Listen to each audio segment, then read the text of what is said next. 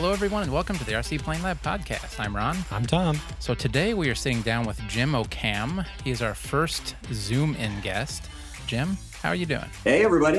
Hey, Happy Jim. Saturday. Hey, welcome to the show, Jim. Thank you. All right, so Jim, Tom here.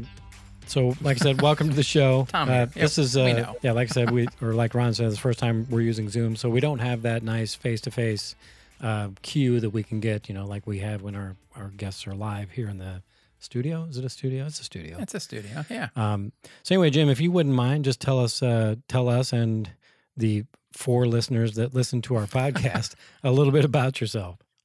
Well, he's one of them, so wouldn't that be 3? 3 others? Yeah, we might be down to 3 now, but we'll see. Hopefully it reaches 2 more. Yeah, my name is Jim O'Cam. Live in Erie, Pennsylvania, right off of Lake Erie. Been in the hobby, really anything RC, but really a focus on airplanes for, as long as I can remember. Started flying stick and tissue planes back when I was probably 5 or 6 years old, and kind of grew and evolved into RC aircraft, which I fly now. Anything really from, stunt planes to sailplanes to discus launch gliders, you name it. I'll give anything a shot. Like building as much as I do flying. And that's how I kind of ended up here. I came across your podcast probably a year and a half ago, maybe, and listen. I'm apparently one of the other 3 listeners there, and I listen pretty often, and I enjoy it. So I was real excited to be invited on as a guest, and hope I don't disappoint anybody listening. And by the way, that is the first mention of a discus launched glider on the show. Yeah. So congratulations, Jim. That's a first. All right, starting off with a bang. Yeah. Well, teach me what that is then, because is that the one where you just kind of fling it around and you hold onto the wing and throw it? Yeah, typically it's typically there's a little carbon fiber peg installed at the end of the wing, and it's just like the discus competition in the Olympics. You kind of spin around and toss it up into the air, and just the way and I suppose the physics behind it allows that plane to climb incredibly fast, and it can get up to about 200 feet with really not much effort on the thrower's end. And then you just take it from there and try to keep it up there as long as possible. Yeah, go hunting for thermals. So it's a hand-launched airplane then that goes to that height. Yeah. Okay, I've got to see that. That's kind of cool. Okay, so now, Jim, for Ron, you're going to have to send us a video of you launching your discus launch glider. Absolutely. Yeah. All right, I can do that. Like I said, I've heard of those before, but I've never really, I guess, studied them too much or looked into them too much. Is that something you can do anywhere, or do you have to have thermals in order to be able to really enjoy them? Oh, heck, you can do it. You can do it in a space the size of a small baseball field. You can really do it anywhere. They're pretty agile planes. You can turn them on a dime. I'm not great at it by any means, so maybe a 30-second to a 1-minute flight is pretty solid for me. But yeah, you don't need a lot of space. You just need the effort and willingness to get out there and try it. But yeah, it's a blast. It's a lot of fun. It does sound like fun. And the fact that you can do it in a baseball field, who doesn't have a baseball field close by? At least the ones that I fly are typically in the probably 1 meter up to maybe 1.5 meter wingspan. So yeah, not a lot of space, and typically you don't land them. If you're decent at the game, you bring them in for a landing right at yourself and you catch it. But that doesn't always happen for myself. So a true glider, though, as long as you don't catch it with your teeth, you're doing Yes. good. A true glider, though, to where it doesn't have any motor or anything on it. Right. Yep. You are correct. Yeah. Color me impressed. I'm going to have to look into that. Yeah. Oh, great. Now Ron's going to be shopping for something else. Hey, we so got to add that expand to a your little Toledo list, Ron. Well, that's already discus covered. launch. Well, that's true. Under anything I can find. Anything I can find. That's exactly right. So Toledo, actually, this is going to come out after we have been to Toledo. True. But are you going to be close enough, Jim, to come to Toledo, or what's going on with that? Yeah, I might make the trip. I've been there quite a few years in the past. It's about 3 hours from me, so it's not too far down the road. I have not been there since it's been just a swap meet. So that kind of intrigues me. And yeah, if I can fit that into my weekend schedule that week, I'll be there. Maybe we'll meet in person. If you Yeah, guys that'd be awesome, actually. Jim, since I haven't actually been to the Toledo Weak Signal show, like what it was before it became just pretty much a swap meet, Can you describe what Toledo used to be? And like, I don't think I can do it justice. Yeah. Oh man, I loved going to it back when it was huge and big, and every vendor was there, and there was hundreds of vendors to choose from that would be there. Boy, tables just as far as you could see. I don't know the count, but it had to be several hundred tables that were set up. Easily spend a day, easily spend 2 days there. There was also a swap meet way back when as well. That was typically in a separate room from all the vendors and the new models and new products that you could buy. And not just planes. It really covered everything from, I remember some small displays for RC cars, certainly some helicopters. One of the fun events that I enjoyed was one of the nights, I think it was usually on Saturday night, not too far away at the Bowling Green campus. They had kind of an indoor, I think it was a football practice facility that they would open up for park flyers and just real small airplanes that you would watch everybody go fly. But all the big names were there, like Horizon Hobby, you name it. Everybody was there. Futaba, anybody that you could think of was there.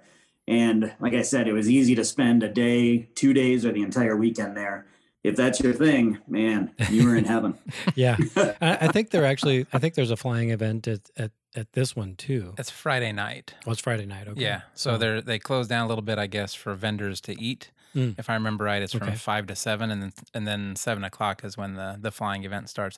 I assume it's just in the same convention center. Is that where it used to be held? Was that same convention center then? Yeah, if I recall, it was always at that Seagate Convention Center right downtown. Yeah. Okay. And like I said, they had that offsite kind of a fly-in, I guess you would call it, at Bowling Green, but the show kept shrinking each year. And the last year that I was there, when it was actually the Weak Signals event, they had an indoor flying arena that was right in the vendor display area. And it was small. It was maybe, I don't know, 30 yards by 20 yards. It was all caged in. That is pretty small. A lot of like UMX size planes, like maybe like 15, 20 inch span, a lot of quads. Yeah, it was okay, but it wasn't what it was 10 years ago. That's for sure. Yeah. Well, that's sad. It is sad. We've talked about it on the show a number of times, the number of, just in the tools we used to talk about that you can't buy anymore just because these small companies come and go, and the economic environment has a lot to do with that, and the fact that you can buy anything now from somewhere else, you know what I mean? Which is unfortunate. But yeah, it used to be in the show's heyday, and the same for the Chicago Model and Hobby Show. I used to go to that one all the time. Just a gradual decline in attendance by the people going to the show, and then also a decline in the companies that were represented at the shows too. It's a shame. Well, quit being so depressing. Well, I mean, look what it's turned into though. Now it's this huge swap meet that everybody can enjoy. So, there you go. That's a positive spin on it. How about putting a positive spin on that? And I did hear, I just actually saw this morning that there's going to be some vendors there as part of the swap meet, right? Not selling used planes and such, but selling some new products as well. So maybe it's kind of morphing back to what it once was. I'm hoping that that's the case. Yeah, I saw that too. They actually have a list of vendors, I guess, sponsors. I think they're called. No, they're called. They're vendors now. Yeah, okay. That's what I was looking at that. So yeah, I'm hoping that it's sort of turning the corner and heading back the right direction. I want to say there's at least 20 or so that I saw last time I looked. I looked yesterday, and there was a couple more that were added. I saw Willy Nilly's is on there now. Oh, sweet. He'll be there. Yeah. So yeah, it'll be kind of cool to see all them. Yep. Well, hopefully by the time this airs, we will have already spent our budget on really, really neat stuff. we will have, actually. All right, so Jim, before we break into the questions that we try to ask all of our guests, I have to comment on your workspace. You were kind enough to send us pictures of your workspace, and I got to tell you, I am super jealous. Now, I've seen the pictures too, and I kind of think they're staged. There is no way you can use that sander on carpet and not have a mess. Like, no matter what I do, I always create such a just dust that goes everywhere. I don't know what you've done, but that is gorgeous. It's a really beautiful shop. Thank you. It's So we just moved into this house about a year and a half, maybe 2 years ago, and that was my one ask that when we moved in that I had a workshop. I had been without one for about 8 or 9 years or so, and was doing like a lot of folks do, working at the kitchen table, building stuff and making a mess out there. And so we moved in here, and that was priority one for me, getting that set up. And man, I just love it. It's it doubles beautiful as my work office. So I'm down there probably a good 8 to 10 hours a day. Oh, okay. So that's also your workspace. Your workspace. It is. Yeah, okay. I work from home. I would love to work around my airplanes. Wouldn't that be awesome? Just take a break, look at an airplane, you know. It'd keep you entertained and going all day. That's awesome. You're 100% correct. And it really does. It's really awesome. I mean, I absolutely love it. I love what I do for a living. That helps. Well, I can tell you, I sell medical supplies and vaccines for a large medical distributor. But I love what I do. But just to add that aspect to it is, man, it's wonderful. I just love being down there. It's super. Yeah. And I do. It's you're right. There is a large sander right there, and it is carpeted. But I use a shop vac a lot. Well, Ron is always quick to point out the details, and it's funny how that caught his eye. But the number of airplanes and the cleanliness of the workbench is what got my eye. I'm just super jealous. So my shop is an atrocious mess, as it always is. Like, it feels like no matter what I do, if I walk away for, so my shop that I actually do like woodworking and that kind of stuff and not hobby related is in another outbuilding. And it's like, no matter what I do, it does not stay clean. And that just like, I'm floored by how nice your setup is. That's all I'm going to say. Yeah. Yeah. Jim, if it's okay with you, maybe we'll share one of those photos on our page so folks can maybe see what we're talking about and maybe what they can aspire to have their shop look like, maybe. By all means, you're welcome to. Right, thank you. Awesome. Yeah, we'll do that. We'll put that out there so the other 3 listeners can see it. You're starting to hurt my feelings. There's more than 3. There's like 7. I'm just teasing. There's like 7. Nice. So, okay. All right, here we go. What everybody comes here to know the answer to is the question of, what's your number? Yeah, my number. So I had to do some math and do some counting for that one because I never really thought of that before. I think my wife has asked me that before, but sure. You always round down with yes, that one. Absolutely. Yeah, because they seem to keep coming out of the basement somehow. But yeah, I came up with a number of 24. And that's respectable. Thanks. I can break that down a little bit. 18 are fully ready to go and they're ready to fly. Just have to charge a battery. Mm-hmm. 2 are ARFs that are still in the box, and 4 kits are down there that are ready to build.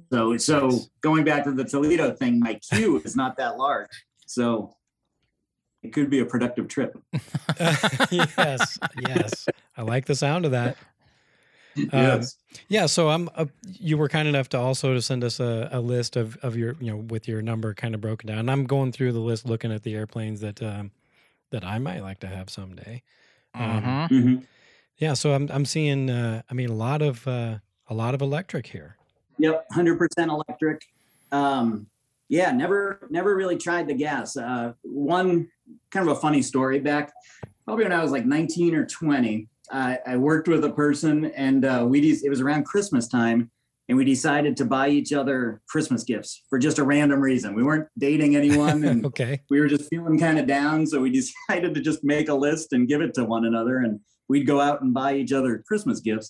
So my list happened to be the first RC plane I ever owned, I guess, and it was a SIG Cadet Senior. Oh, and that was gas powered. Mm-hmm. So I got that, I built that, but never flew it. So I don't really recall what I did with that, but I never did fly it. I just kind of stumbled with the whole gas aspect of it. But yeah, since then it's been 100% electric. Yeah, it's a very good way to do it. The nitro is just so dirty. It's so smelly. Well, okay, it smells good actually. I guess I'll give you that. But it's just it's a pain. It's not a pain. I have seen many times we've been out at the field and you have been tinkering with a nitro engine that you could not get to run, and I don't have to deal with that with electric. So I'm not saying it can't be frustrating. It can be frustrating, but usually, excuse me, usually, once I have successfully tuned said engine, I'm way happier for doing it. So there. But I see the process of getting there when you're not way happier. You do focus on the negative, Ron. I do not. Gosh. So a lot of E-flite UMX stuff, those are actually fun to fly. You've got the Radian there. That's a pretty fast glider, if I recall. Oh yeah, it'll get around. I have the UMX version and I have the Night Radian version. They're both pretty relaxing, just kind of fun to pull out on a calm day and see how long you can keep it up in the sky. Those are nice. I enjoy sailplanes. That's kind of what I started with. That was my very first plane, was a sailplane, and they just kind of stuck. I like the relaxing aspect of it. All of mine are rudder and elevator controlled. No ailerons even on any of the sailplanes that except the Conchendo. The Conchendo has ailerons, but other than that, all of my sailplanes are just rudder and elevator. Yeah, so I'll quickly go down the list here real quick. So E-flite Conchendo, you already mentioned that one. Goldberg Sophisticated Lady, that goes back a ways. The Hobby Zone Super Cub, a Dynaflight Butterfly also goes back a ways. I used to have one of those, believe it or not. Stevens Aero Square One, what's that? Stevens Aero, they're I would say a pretty small company. They're usually in Toledo. Okay. It's a father and his very young son. He's probably 12 or 13 years old, usually man the booth. And they have maybe 30, maybe 40 planes on their website. I think it's stevensaero.com. Don't quote me on that one. But some really unique planes. All of them are laser cut. You have to build them. They're all kits. And this one, the Square One, they refer to it as a motor glider. So it's about a 40-inch span, about a 7 to 10 ounce all up weight. That's with the battery. Oh, wow. Just a real slow going, super easy to build plane that you can just glide around forever. So they're Stevens Aero, those are kits? Yeah, all kits. I don't think many that's ARF or pre-built. Yeah. Nothing foam, all balsa. Really impressive engineering on them.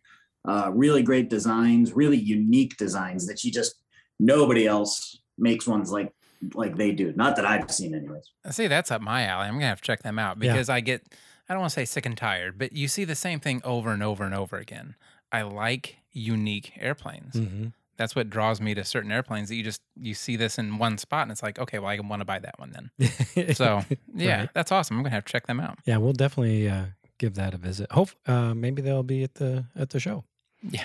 They may be. They were there last time I was there, and great customer service, super friendly at the booth. Had a ton of planes for sale. Real nice company that I like supporting a lot. Awesome. Sweet. All right, so moving on, we got a Great Plains yardstick. Everybody probably knows what that is. E-flite PT-17, the P-51 from E-flite. You've got one of those new Timbers. How do you like that thing? The Timber's great. The UMX. My brother has a full-size Timber, equally fun. They're just, they're simple to fly if you want them to be. You can just put it in safe mode, and boy, anybody can do that. But then you flip it off safe mode, and that thing will do anything you want. And It's just charge the battery and go. Those are a blast. That was a great design and great idea by, I guess, Horizon or E-flite, whoever actually designed the plane. Yeah. But hats off to them. Great plane. Cool. So we got a UMX GB. Is that the red and white one? Yeah, exactly. Yep. Nice. Little flying, I don't know, a lot of names for it. A flying engine. That thing's a handful. Even with safe mode and everything, that thing is, boy, that's been in a tree or two too. Okay. Well, we getting to that. Back, but that one, man, that's just a challenge to fly every single time. Well, I don't like to hear that because I currently have a 40 nitro size GB on the table getting ready to fly. So hopefully I don't have that kind of. Oh, don't tell me that. All right. So moving on here, we've got the UMX Yak. Ron, you have one of those. I do not. The UMX wait. Yeah, I do. Yeah, I just got the profile one. Is that the one you're talking about? Oh. Yep, that's what this is. Yeah. Oh, the profile. Okay. That's the SU-26. Oh, that's right. That's a Sukhoi, not a Yak. Sorry, my bad. Night Radian, the Radian UMX, Night Vapor. Ron, you have a version of that, right? I just have the Mini Vapor. Or you I don't have the fly Night down one. there and I can't. Yeah. Another Stevens Aero, Newport. What is tune scale? What does that mean? So tune scale, I don't know how they define that, but it's it's almost like a comical looking airplane. It's based on, in this case, the 1911 Newport. It's based on that, but they add some really neat touches that make it look comical. So okay, so they exaggerate the proportions and make it look like a cartoon. I got you. Okay. Exactly. They add a little cutout for the pilot that's in there, which makes it a lot of fun looking at that one flying. And they're really small. They use all the electronics from the small UMX planes from Horizon. Okay. So all of those electronics go into that plane, and they're, maybe a 15-inch span at best. So it's for dead calm or indoor flying. They weigh probably 3 ounces or less. But a really fun kit to build, even over the weekend. Maybe stretch it out to a week if you'd like. But yeah, I enjoy those. I built quite a few of those over the years. It sounds cool. We'll have to check those out too, Ron. Mm-hmm. Okay, Hobby Express Miss Butterfly Junior, E-Flight Elusive 2.2 meter sailplane.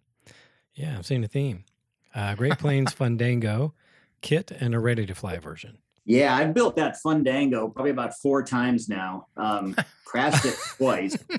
That's a hard one to fly for me, anyways. That's a doozy. Is that anything like the Tango? Remember the Tango? I think or maybe it was a Hangar 9 did a Tango, and we called it here anyway. We called it the Wango Tango because you couldn't. When it was on the ground, it was really extremely difficult to handle. But once it was in the air, it wasn't so bad. But that was what you're describing reminds me of that airplane. Got it. Okay, so a GWS slow stick. We've talked about those. A Stevens Aero stick. So they apparently do their own version of a stick. Skybench Mini Olympic 2. I'm guessing that's a glider. That's a kind of a new company, Rejuvenated. It's a company called Skybench. The owner, I believe, is Scott Black. Unbelievably friendly guy.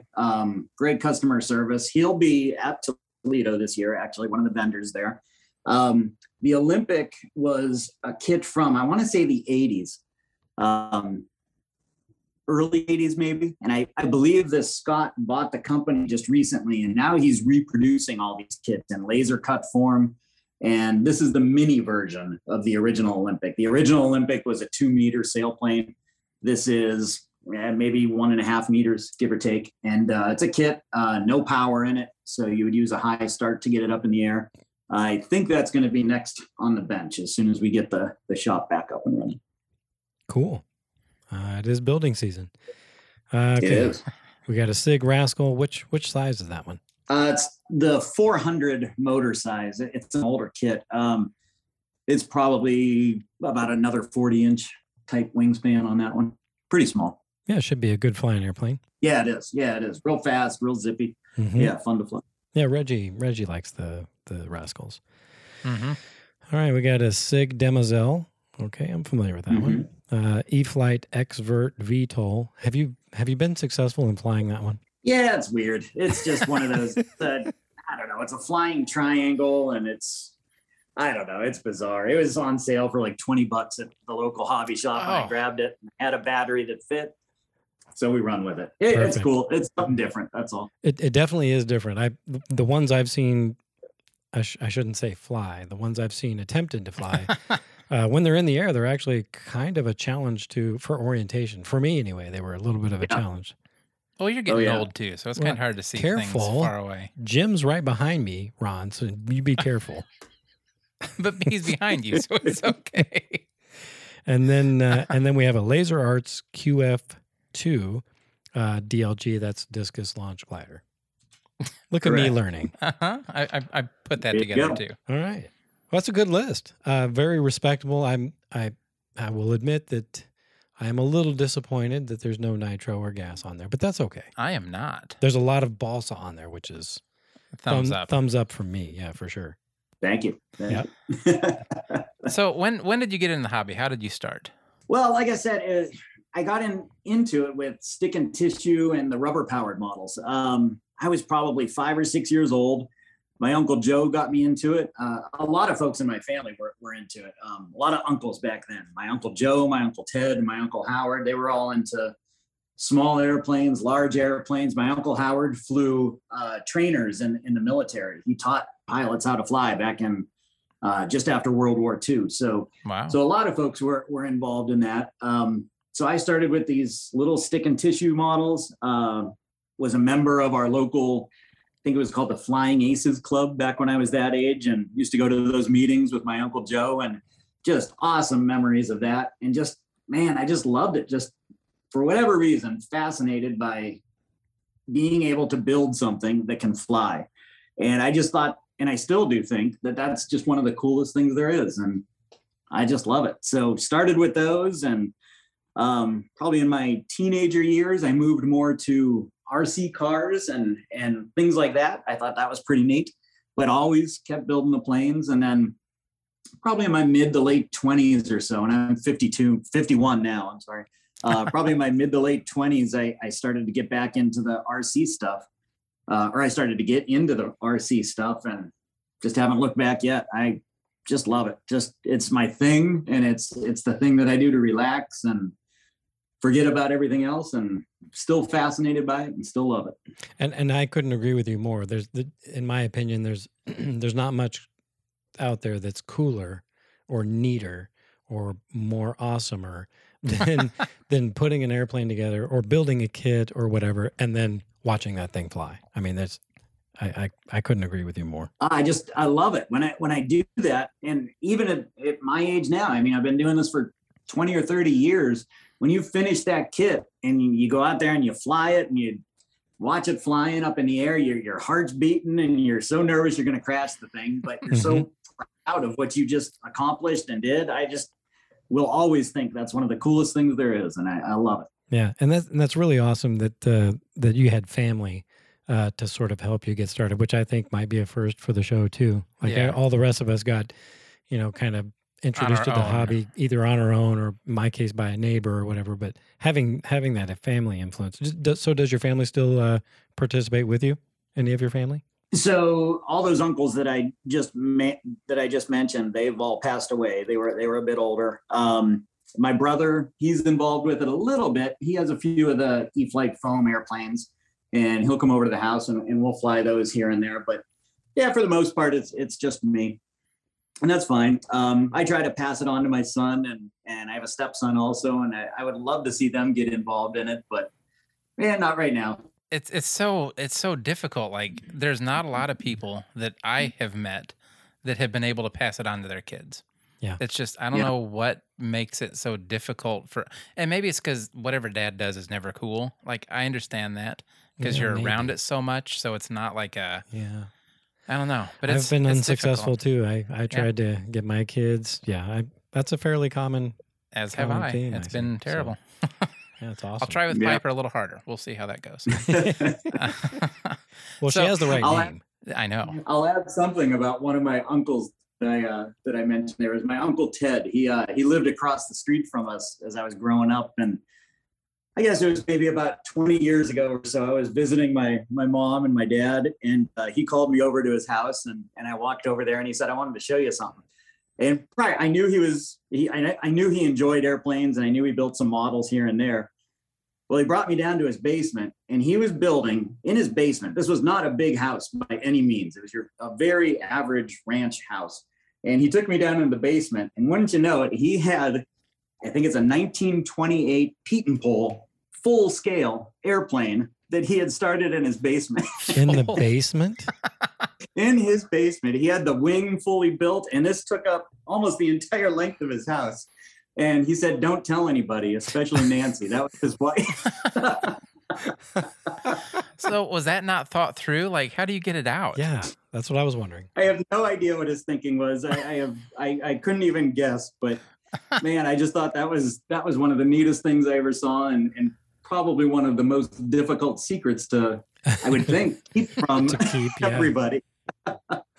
Oh, But he never did finish it. I think he sold it to somebody in Kentucky, And how they got that out of the basement, that's a great question. I have no idea.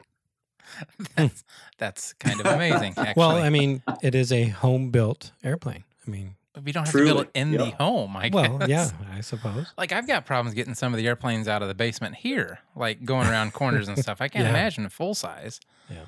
Wow, that's funny. So do you belong to like a flying club or anything like that, or is it just all off of your home property? Yeah, I don't.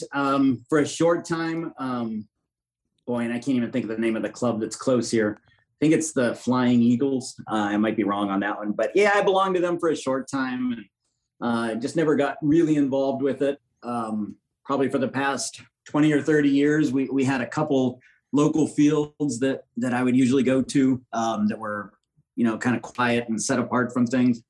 But again, we moved into this house about a year and a half, 2 years ago now. And man, fortunate enough that we have about 13 acres that's dead flat and it's all mowed. And I kind of carved a little runway into the backyard just by lowering the grass a little bit there. So, so now we just come right out the back and fly here whenever we want. And it's perfect. It's just awesome. Yeah. See, that's kind of how it is here too. We have enough room for smaller planes, nothing, I'd say 40 size and below. I wouldn't go with anything bigger, like 40 size. Although airplanes. You did rat me out on the episode with Reggie about flying your larger than 40 size biplane off the road. Thanks very much.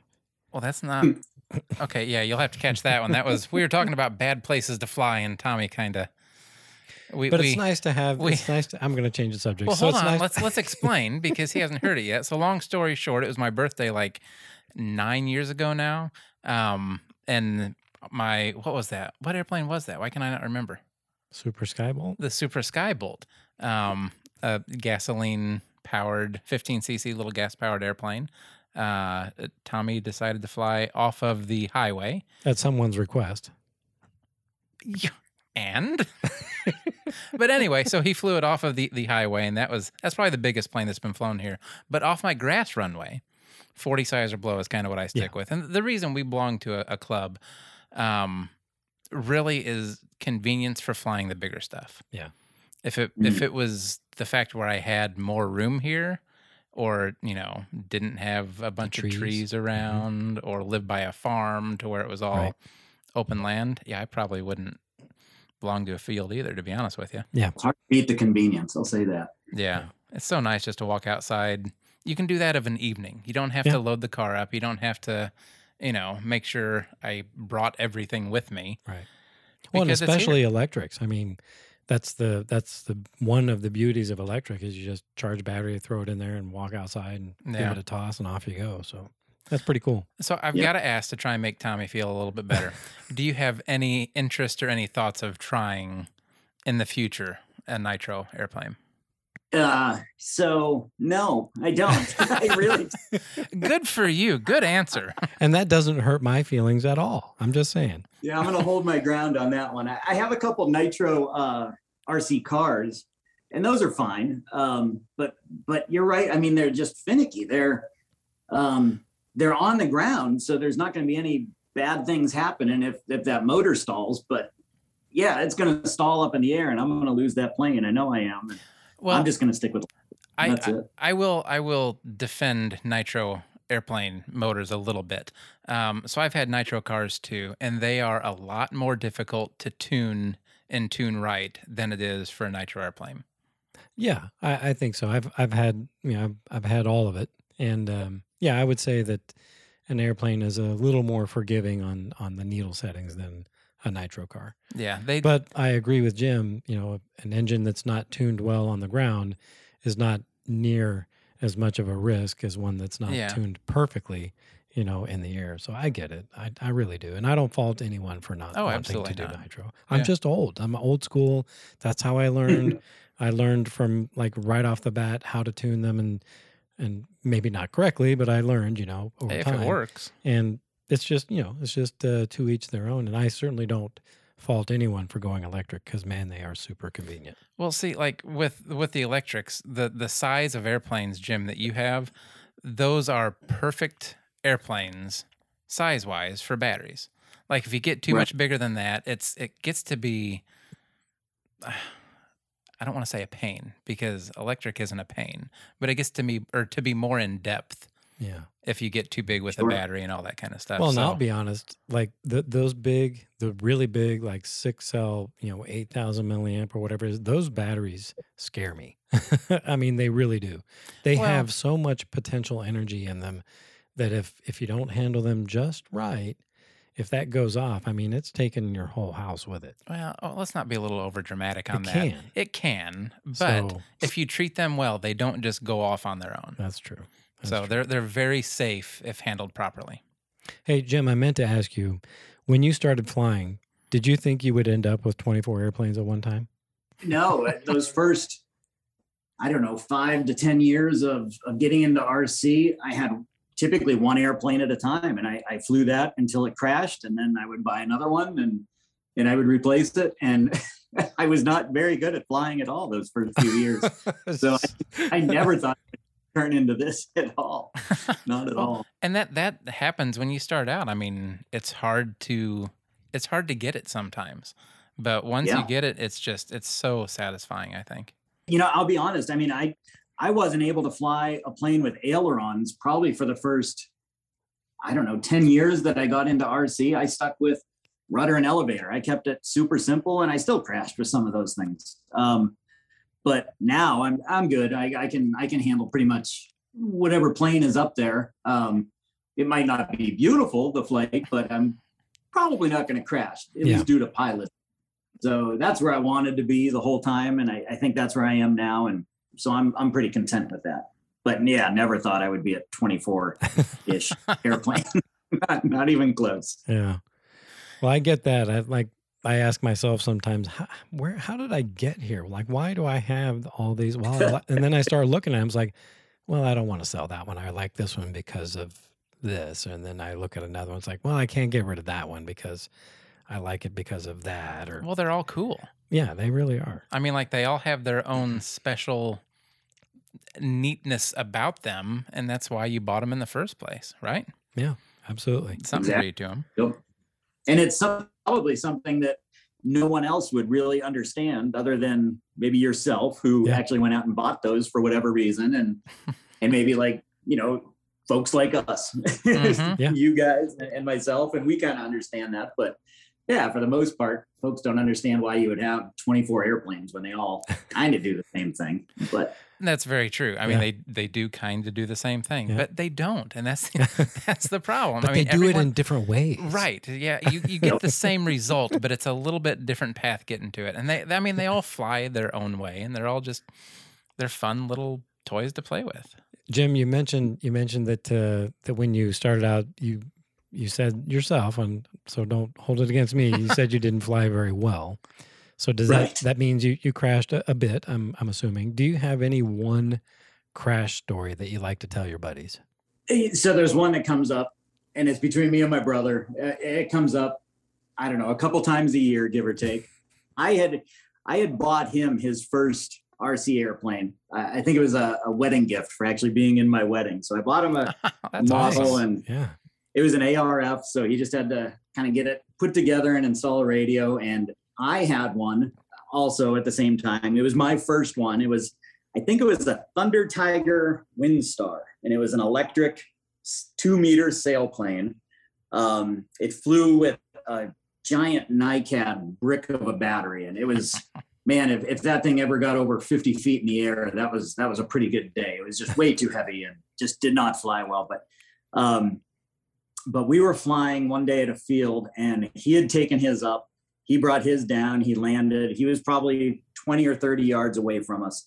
Left his plane there. It was my turn. We would kind of alternate flying and trying to catch a thermal. So he left his plane there. I took mine off, and I flew around for maybe 2 or 3 minutes and was bringing it in for a landing with no possible way that I could hit his plane being where it was, 30 yards away. Man, my plane was drawn to his like a magnet, and it just crashed right into it and took both of ours out, sliced his right in half, and mine was just damaged beyond repair. And I couldn't do that today. I couldn't hit a smaller plane 30 yards away if $100 was on the line for it. It's surprisingly difficult to intentionally fly into, and when they're flying, I'm talking about like to fly into another airplane. We've tried it. Like we have these little foamy F-22s that we've tried it with, and it's not as easy as it sounds. No.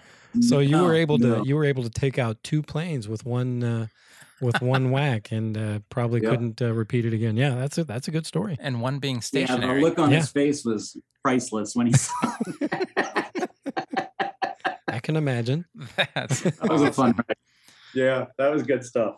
I've lost a few, of course, like probably anybody has. We've mentioned trees before.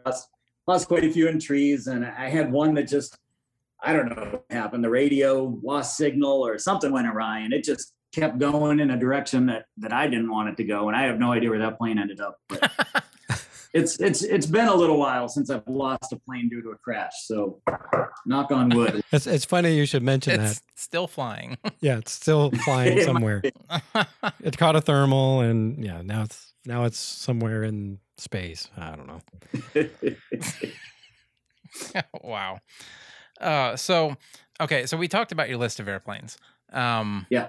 What's the one airplane you always go to? Like, okay, this is the one I fly most because, and why? Probably my favorite airplane that I have is that Carl Goldberg Sophisticated Lady, that sailplane, 2 meter, just use a high start to launch it, no electric power or anything.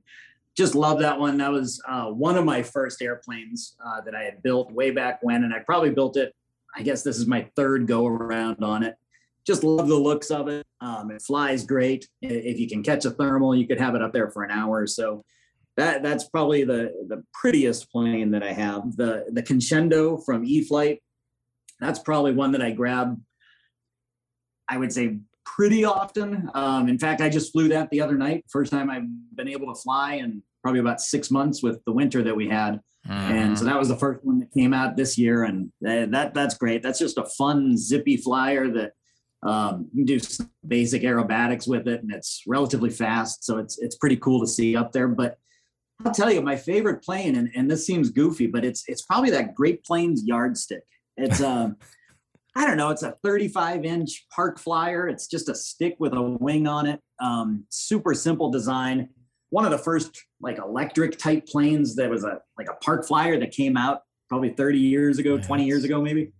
I don't know why, but that one has just stuck with me. And I built that one twice. It's an ARF the way you get it. I found it on eBay a few years ago and brought that one back to life. And I don't know why that one is so much fun to me, but it really is. I love the looks of it, and it's easy to fly. So I can hand the radio to my son or my stepson, and they can fly it around. And I don't know, that's just a blast. And that's what it's all about. It's just, it's fun. I don't care if it's like a jet or fully aerobatic or a fully scale airplane. It's just whatever you have fun with. And man, that's the one that I have a ton of fun with. It's a blast. Yeah, sometimes the slower ones are more relaxing and more enjoyable. Yeah. Yeah, I'm not opposed to grabbing a chair and sitting down while I'm flying and just watch it buzz around. I mean, that's fine. I just love being out there watching them fly. I have never sat down when I was at the controls. Never? I don't think I have either. Well, I've sat on the table before and flown from the table. Have you? Yeah, see, I don't think I've ever done that. Yep. Maybe I should bring a chair out there. It might be more fun. Yeah, maybe. Well, do you guys ever fly sailplanes? Any at all? I'm going to say not yet.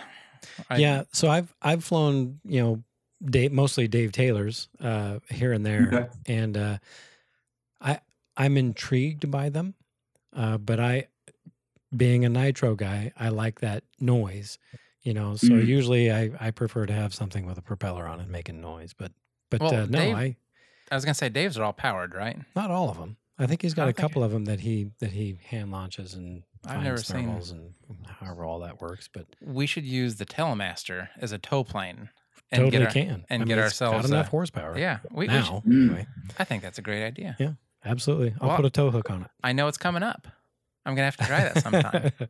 I mean, it's another part of the hobby I've not been in. Yeah. I don't know anything about it, and it would be it sounds fun. It would be something cool to try. And there's a little bit of and correct me if I'm wrong, Jim, but there's a little bit of a challenge when you're flying a glider too, because you're out there you want to try to make your flight as as long as you can, because who probably get bored with 1 to 2 minute flights at a time. So you go out there and you challenge yourself to find a thermal, and then that sort of teaches you about air currents and things like that. And once you kind of get in a groove, what you're looking for on any given day that you're flying, your gliders. Oh, absolutely. Yeah. And with an electric motor assisted sailplane, it makes that a lot easier, because if you don't catch that thermal, you just hit the throttle and you climb back up. But when you have those, like the Sophisticated Lady or this Mini Olympic 2 that I'm getting ready to build, when those don't have that electric motor in there and you're fully relying on those thermals, it's definitely a challenge. And to be able to keep one of those up that's not power assisted, if you can keep that up for a half hour or an hour, well, number one, that's why you need a chair. And number two, it's just a great feeling you're just riding the clouds and riding the wind up there. And man, that's awesome. That's relaxing, and it's fun. And it's, again, I'll use that same phrase, it's just really cool to see that up there. I agree. So is it pretty easy to get them to land where you want them to land then? Or... No, gosh, no. Oh, okay. Refer back I appreciate your honesty. Yeah. It's kind of like a dead stick where you never had a motor to begin with. So yeah, that would be. Yeah, and you get one shot at it. So that's it right there. So a long runway is a great thing. And I'm much better at it now than I was 5 years ago or 10 years ago, but always will be a challenge, I think, for me anyways. A long runway and a pair of hiking boots. There you go. So Jim, you mentioned you got an Olympic on the build table. What do you have anything else that you're working on right now? Well, I just finished. This one is fun. It's made by a company. I think it was called Hobby Express. They're no longer in business. It's called a Butterfly, and this happens to be a mini butterfly version. My wife bought this one for me. I follow a group on Facebook that's called the Balsa Model Aircraft Builders page. Yep. And apparently I had commented, somebody had posted a picture about that particular plane, and I had commented about that I had owned that a while back, a long time ago, and just really enjoyed the build on that, and it flew great. And in one of my moves, it got damaged, and so I no longer had that one. And my wife, as she was shopping for birthday gifts for me, came across that on Facebook. She was doing a little Facebook stalking for my birthday gifts, and nice. She saw that and she found one on eBay, so she grabbed it. And I put that it's ready to fly, and it truly is, but it's still on the bench. It hasn't been flown yet, so it's next up. But that was a great plane to build. About a 40-inch powered electric plane. I would consider probably a park flyer, super easy to fly. Nice build, a lot of fun. Real happy with how it turned out. Yeah. And that was my most recent one. Is that so it's a Butterfly? Is that designed based off the old Craft Air kit? I don't know if you remember those. The Dynaflight, is that Craft Air and Craft Air and then Dynaflight got totally different. Okay. From that. Yeah, totally different from that. It's unbelievably simple build. I've never seen this before. For the wings, you put in a traditional main spar on it. And then for the top of the rib, in the instruction booklet, they just ask you to crack the 1/8 inch square balsa stick over that main spar to create the airfoil. Oh. It's an elongated triangle airfoil. I'm not sure what technically that would be referred to, but it's a very bizarre shape, but super easy to build. A lot of fun to build, and from my recollection anyways, was a really great slow flyer, and I can't wait to get this one up in the air. We will as soon as weather permits. Yeah, we used to build airfoils like that when we were building airplanes out of the corrugated plastic way back when. So yeah, I'm familiar with what you're talking about. Pretty neat, pretty neat idea. So do you prefer to build or fly, Jim? Ah, boy. Probably build. Yeah. Probably build. Everything I've ever built, I've flown once, at least. So you have to fly it once you build it. So you Absolutely. Have to do that. But man, I love the building process, and I'm unbelievably slow at it on purpose. Well, that's okay. Yeah. No intention of rushing through the process. I love the process. So yeah, unbelievably slow and just enjoying my time in the shop, and I'll watch a movie or whatever it may be during that process. And it's just a way to get away and do the thing I love. That's it. Yeah, and with a shop like that, why wouldn't you want to spend time in it? Right. There you go. So I wanted to ask you too, really quick. So you're all electric. What are your thoughts on like name brand electric gear versus the Amazon stuff? So that's probably my weakness, the electronics aspect of it. I'll play dumb on that one. I'm not good picking out the motors. I'm not good picking out the speed controls. And I'm going to go to whatever website or whatever source that I can find that makes that process the easiest for me. So I don't care if it's a $5 motor versus a $50 motor. Whatever makes it easy for me to install and what works in my application is what I'm going to go with. I've had great luck with all of them. I don't see much of a difference really especially for what I fly, in performance. I mean, it doesn't make much of a difference on a 10-ounce all-up weight little motor glider. It's not going to make a lot of difference for me. So whatever is easiest for me to purchase is pretty much where I'm at with that one. Yeah, Ron and I are both shaking our heads in agreement. Absolutely. Like there's so many people that are, well, like, Reggie, he will be on, by the time this comes out, we'll have his episode out again. And we were talking to him and he only buys name brand electronics. Yeah. And I can't get on board with that just for some of the prices, the price differences based on some of the Amazon stuff. It's, you're 10 times more expensive for the same comparable thing. And I don't see anything making me want to spend the extra money on it. There's no quality difference discernibly that I can see. And there's no appearance difference for that type of item either. I mean, the motor is typically under the cowl and hidden. The speed control is tucked away. Now the radio equipment, that one I'm not going to skimp on. That one I'm going to stick. Well, I use Spectrum, all the Spectrum products and the Spectrum radio. I'm going to stay with that because I feel that, although I have no experience with that as far as a glitch or a fail, but maybe that's because I'm sticking with the brand name. But I'm going to stay with Spectrum on that end. Yeah, and I agree with you 100%. Ron and I have experimented recently with Amazon cheapo standard size servos and just terrible luck. So they all went back. Yeah. He sent his back. I sent mine back. I've already spent the credit, actually, batteries for the Chipmunk. But yeah, I agree with you 100%. When it comes to the radio gear, especially the receivers, I'm not going to skimp there. It depends on the plane. I still think each plane has a, if you're talking about a profile foamy that you don't really care about, I don't care if I lose it because I have a $10 receiver in it as opposed to a $50 receiver in it. But for anything of value, either emotional value or, monetary value, then yeah, I spend the money on the better ones. Yeah. So what radio do you fly with? You said Spectrum, but what actually? Yeah, I have the DX8. I think it's the Generation 2 right now.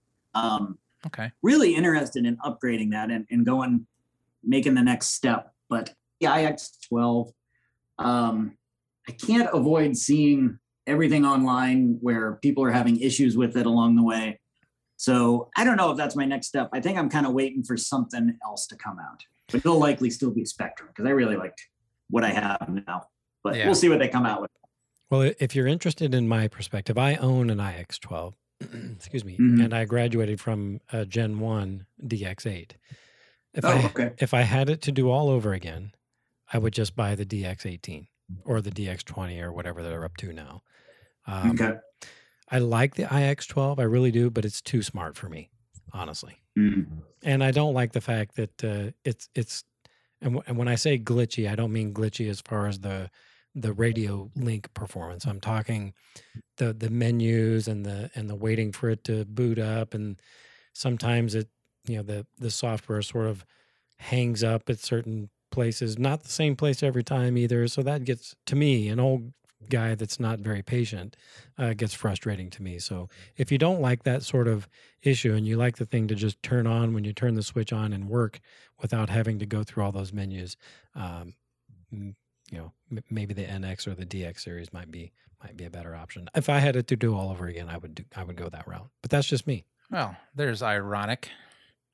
Since Tom is the one that pushed me to get the IX-12. I did not push you into getting the IX-12. You bought that all on your own. When I was looking at that one, you're like, oh, mine's great. There's nothing wrong with it. It's perfect. You're going to love it. Yeah, now the truth comes out. Well, I'm not saying it's a bad radio. Yeah. I'm just saying, for me, you're tech savvy. I'm not. Well, so here's what I can compare that to.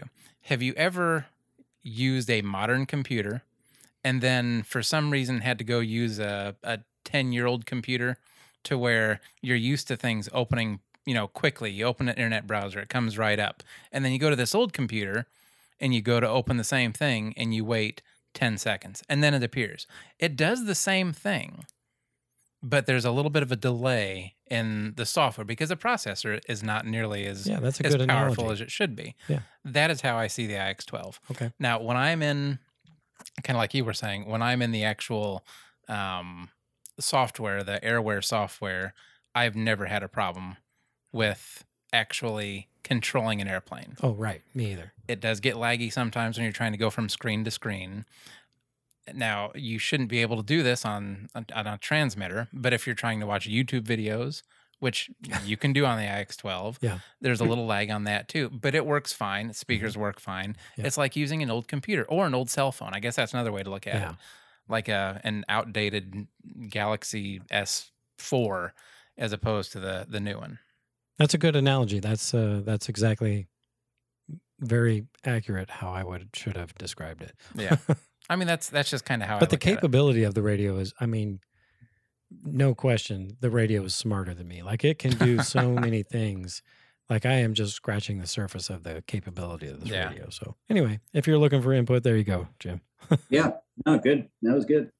So Jim, do you got any big plans coming up? Like, we've been talking about this Toledo show that, like Ron said, by the time this comes out, we will have already gone. But do you have any big plans coming up, RC related, in your future? I don't really. I'm just I got to get my workshop back in order. I don't know I think we may have mentioned that. Maybe that was off air, but no, that was beforehand. So what happened to your shop? Yeah, so about 3 or 4 weeks ago, we had about, give or take, 3 feet of snow on the ground, and one Friday, the temperature hit about 65, and we got about an inch of rain, and the basement just kind of filled up with some water. So the shop is a bit under construction right now as we replace the carpeting. Nothing was damaged as far as any of my equipment, or really very little furniture. Only a few pieces were damaged, but yeah, we got to get that back in order. So that's on my to-do list right there. And that'll be done in the next few weeks. And once that happens, then we'll wrap up some loose ends on some projects and start some new ones, and then really just get out there and start flying some more when the weather breaks. And I can't wait. Yeah, that will be awesome. Yep. We're looking forward to that too. We've had like the tease of warm weather hit, but the warm weather has been accompanied with either rain or high winds. High winds, yeah. And that's what I have right now. I'm sitting by a window here, and it's probably about 65 degrees, but unbelievably windy, and it's raining. So that's a no-go for me. Yeah, we had 74 yesterday, I think. And then today is what, 53? Yeah. Yeah, it was. Maybe that was the day before yesterday. No, actually, it was anyway. 37 this morning when we started our run. Ouch. Yeah, 37. See, that's why I don't, windy. That's why I don't run. Also rainy, by the way. Yeah. So yeah. Not good flying weather. No, not really. But it's coming. That's when you pull out the simulator. I was just getting ready to say that. It's good simulator weather. Yep. There you go. There you go. You got to keep your skills intact. That's right. So. Yep, exactly. Well, Jim, this has been kind of fun. Is there anything else that you want to talk about or feel we should cover? No, I think that was awesome. This is my first time on a podcast, my first time meeting you guys, and both, I'll give a thumbs up. That was awesome. All right, cool. Well, we'd like to hear that. Hopefully we will have seen you in Toledo. Maybe, hopefully, that'd be pretty cool. Hopefully, Ron and I will see all 4 of our listeners in Toledo. I'll have my RC Plane Lab swag on, and Ron might also. So yeah, you have our text or cell number from the one that we give out, the 818 blah blah blah. I don't have it memorized. 818-351-9846. Good for you. That's impressive. I just happen to have it right here. Oh.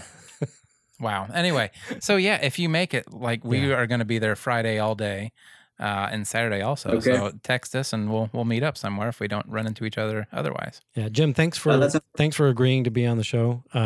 It's been actually really a lot of fun. It went I like fast. getting it really did. It doesn't seem like it was been an hour. It's been an hour. Yeah. It's crazy. Yeah, Well, again, good stuff. Thanks, Jim. We appreciate it. And then, if you see us in Toledo, make sure you come over and say hi. All right. All righty, we'll do. And take care, fellas. All right. You betcha. Until next time, I'm Ron. And I'm Tom. You can say it, Jim? Oh, yeah, I'm Jim. Hey. All right. Thanks for listening. All right. All right. Bye-bye. Good night.